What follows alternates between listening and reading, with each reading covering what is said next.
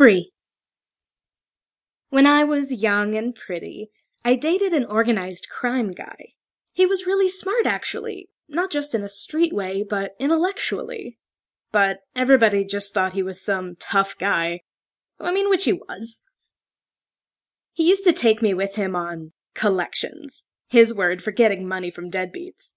One time, he cornered some guy in a back alley. The guy knew him and was obviously afraid. As my boyfriend marched toward with blood in his eyes, the deadbeat said, "Charlie, come on, take it easy. You know I'm good for it. I love you like a brother, man." That didn't stop Charlie, my boyfriend. Charlie wasn't his name, but for some reason, some people on the street called him that. Charlie just went right into him. He floored him with a right cross. I heard a wet sound as my boyfriend's massive fist crushed into this guy's face. It sounded like a chicken being punched. A wet chicken being kicked across a stadium.